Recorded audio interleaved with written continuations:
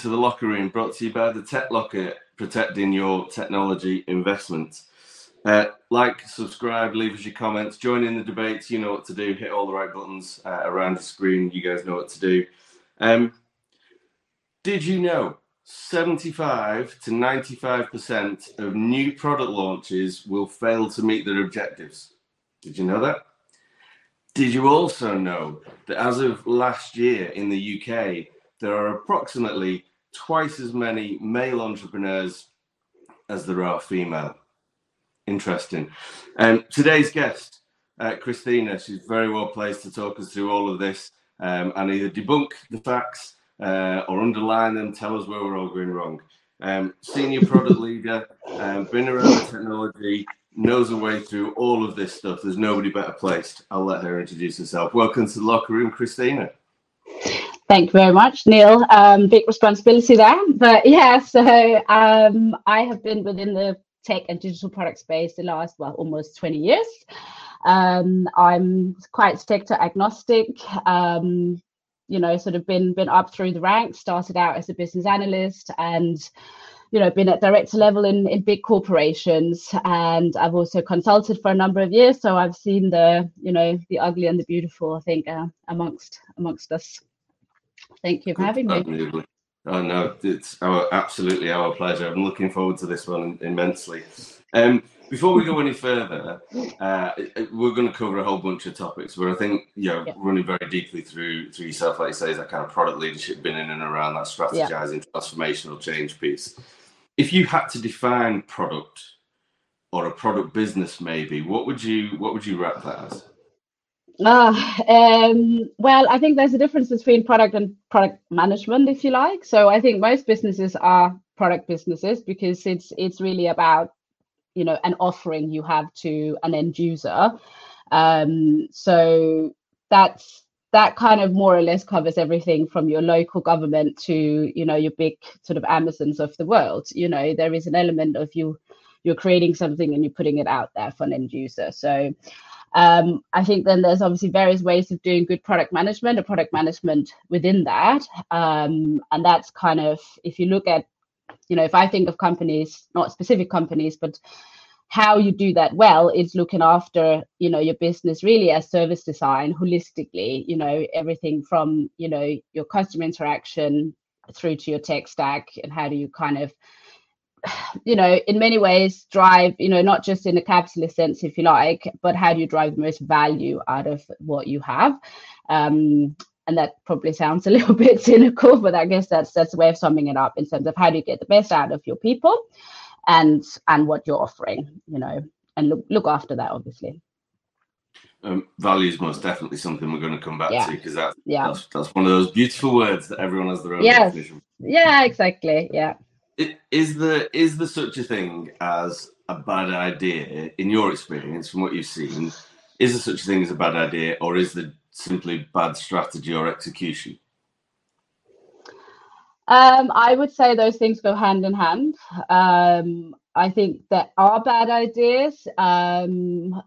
So I think I can think of an example that's relatively recent, and the landscape will be changing now with AI coming in. But if we're thinking of things like chatbots, in customer service functions, they are in reality very good ideas. They hit some very obvious metrics for the people that are interacting with the customers, in terms of taking their call handling, reducing those numbers. But, we're not necessarily looking at that's what your users are after or customers want. So, as I said, my recent example is that we were trying to get rid of some of the things that were actually causing friction in the first place, and for customers to, to actually contact kind of said customer service center, which, we weren't really successful with. The company was very adamant they wanted this chatbot in place. So I think, it's more about when do you execute those things and against what metrics, and really who are you serving with your ideas. I think that's kind of one that kind of springs to mind when we're talking strategy, bad idea, and actually kind of perhaps weaves into as well when you apply technology and in what way really for what user. Yeah. Well, I mean that's a deep vein in itself, isn't it? And Yeah. so been in and around the tech business from one side or another, very similar time frame to yourself. What shifts have you seen? You touched on AI a moment ago. Yeah. Is that the biggest disruptor you've seen? What have been the real sort of shifts in the sound? I think it would be trellis not to talk about AI, but I think the biggest disruptor around that is really about the chat that's happening within our industries at the moment. I think AI in one form or another have been around since the kind of 50s, 60s, and obviously now we have, the capabilities to really make use of it in many places.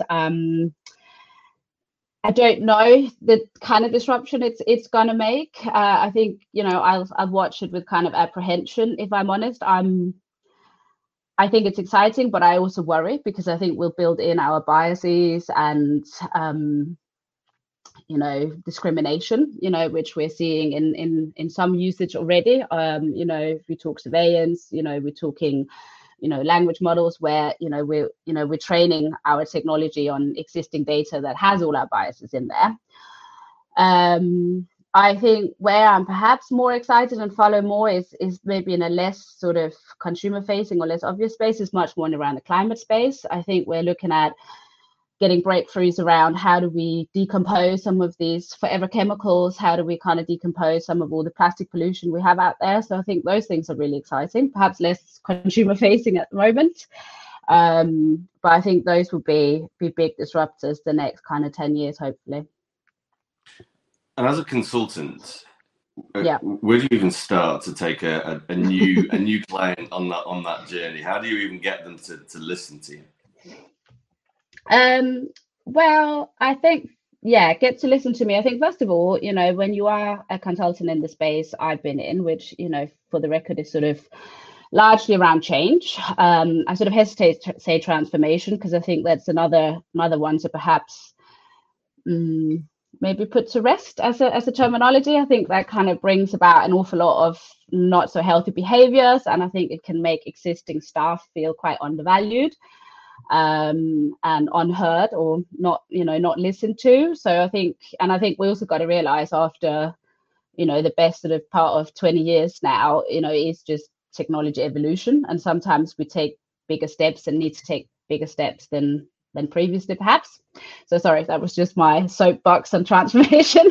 But I guess in reality I'm in that space, so so I go on the price that obviously if they wanted to engage someone like me, or I'm part of the team that they've already engaged because they want that change.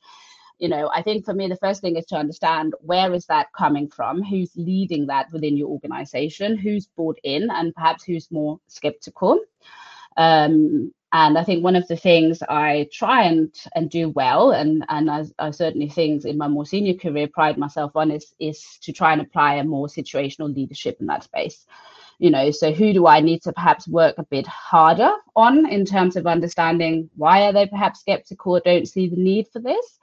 And how do I kind of bring them on as allies versus people who are really bought in? And how do I best get them, to feel even more involved and work with me or with us if we come in as a wider team? And that could be everything from, some teams feel they already do it well. Some teams, as I said, feel already they haven't been listened to. So how can I amplify their voice and feel like I'm actually working as much for them as I am for a potential boss that has hired me to come in, so understand that landscape first of all. I think for me technology is people in, people out, so I think that's kind of where you need to start and end. And then you kind of figure out how can we go from there. Does that make sense? Does that answer the question, Neil? Yeah, no, it does. It absolutely does. And you're giving me so many different things to come back to. It's hard to know where to start.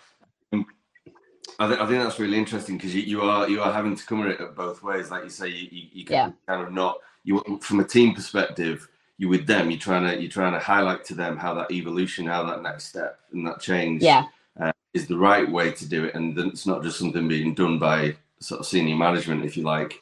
And then at the senior management level, you're trying to drive the consumer demands and the expectations of market and the team as well. Consumer demands must have changed significantly over the years, right? How do you keep pace with that? Mm, I think the problems are the same. I think the challenges are the same. I think we are wanting more convenience. We want it faster. We want less friction in everything we do. So I'm not necessarily think that that has changed really in many ways. Um, I think in many ways technology has made, if I think about it from a more commercial perspective, and I've done, as you know, despite working across many sectors, I've done quite a bit in the e-commerce space.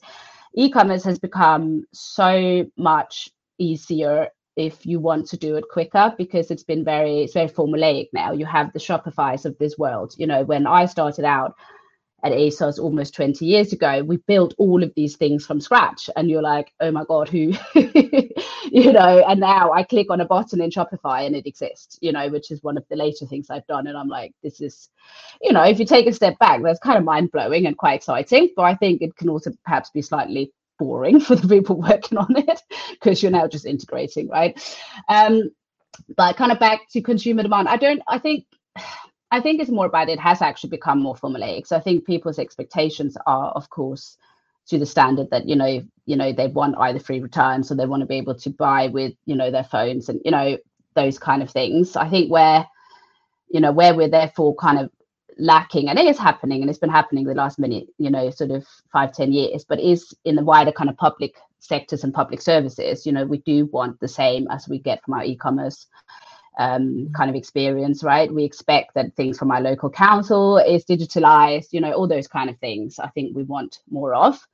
But I also think we see a wave the other way, where there is a lot, again, I'm London based, so perhaps I am, again, also my own biases in terms of what happens elsewhere. I appreciate that. But, I think people also want to have a mixed experience of a bricks and mortar and an online. I think we're also seeing, at least, let's be honest, a middle class, want a return to having more town centres and more kind of a mixed experience. And, and that's expensive for businesses, because we do buy so much online, all of us. So I think it's much more individual these days than perhaps when we had that first big wave kind of 15 years ago, when everyone jumped on, it's got to be online, all of it. So perhaps less technology, but more experience led, I'd say. Does that make sense? And how do you stop your own bias coming into that? Because, like you say, we're all consumers of one or another, right? How do you stop your own bias influencing direction? Yeah. It is difficult. You really got to watch yourself. I think there are various ways you can do that. I think first of all, it's listening to your customers. I think that's an obvious one. That's kind of 101. You have to have a broad engagement with a broad segment of your consumers and potential consumers as well. Who are the people that are not using your products and why potentially. Then it's also about your team makeup. When let's not make it tokenistic, but let's make sure we have diversity in our teams. Overused word, but nonetheless, really important. I'm a white North European woman, right? So from a middle class background ish, so how do you kind of how do you complement it with your team in that way? And where do you perhaps buy in information otherwise, so be it data about your market, data about your kind of demographic. I think that's one way. I think another way, when you go to a more nitty gritty, and that kind of also feeds in a little bit to how, in later years, in terms of trying to build what I would call psychological safety in your teams, you let's kind of critique ideas, directions. If you have a larger team, it's more difficult if there's only one or two of you, but come up with a product idea or whatever, and kind of make your team go, okay, tell me why this is a bad idea. Try and do some kind of impact scanning on it. In terms of, always go for the ball, not the player. You might have heard me say that before. But how do we kind of try and get a bit more robustness and cover, all the angles of our thinking? It's some of the ways that I attempt to, to kind of combat, biases and things like that. It's a word you hear a lot, isn't it? And I think because of the prevalence of AI and data, and you touched on data a moment about bringing data into the business. Yeah. I hear it a lot that I could just go out and buy that data set, right? I can just go out and buy that model or whatever it might be. And that is true. But when you take a step back, it doesn't feel that that's a massive shift from where we've ever been. I think it's a bit like diagnosis of some serious illness. I think these days we're better placed to be able to do that, but it's kind of always been a thing, right? So as data in the industries you've worked across, has that always been a thing that you can utilize from a market perspective?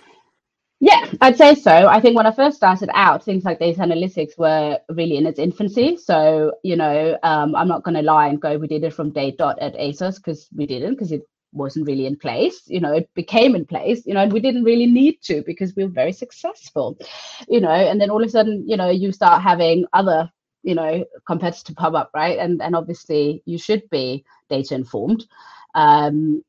So it has been from relatively early days. I'd say we were quite quick on it, but I think it's important. I think the thing now is, like, as you said, and as we touched upon earlier, these things are new. I think the thing is, it's now happening at at scale and at a speed that obviously we haven't seen before and haven't been capable of doing before. And I think that's where we can amplify all our isms, and that's what we need to watch out for. And I really think that isn't something that's talked enough about in our industry as a mainstream, the responsibility we all have.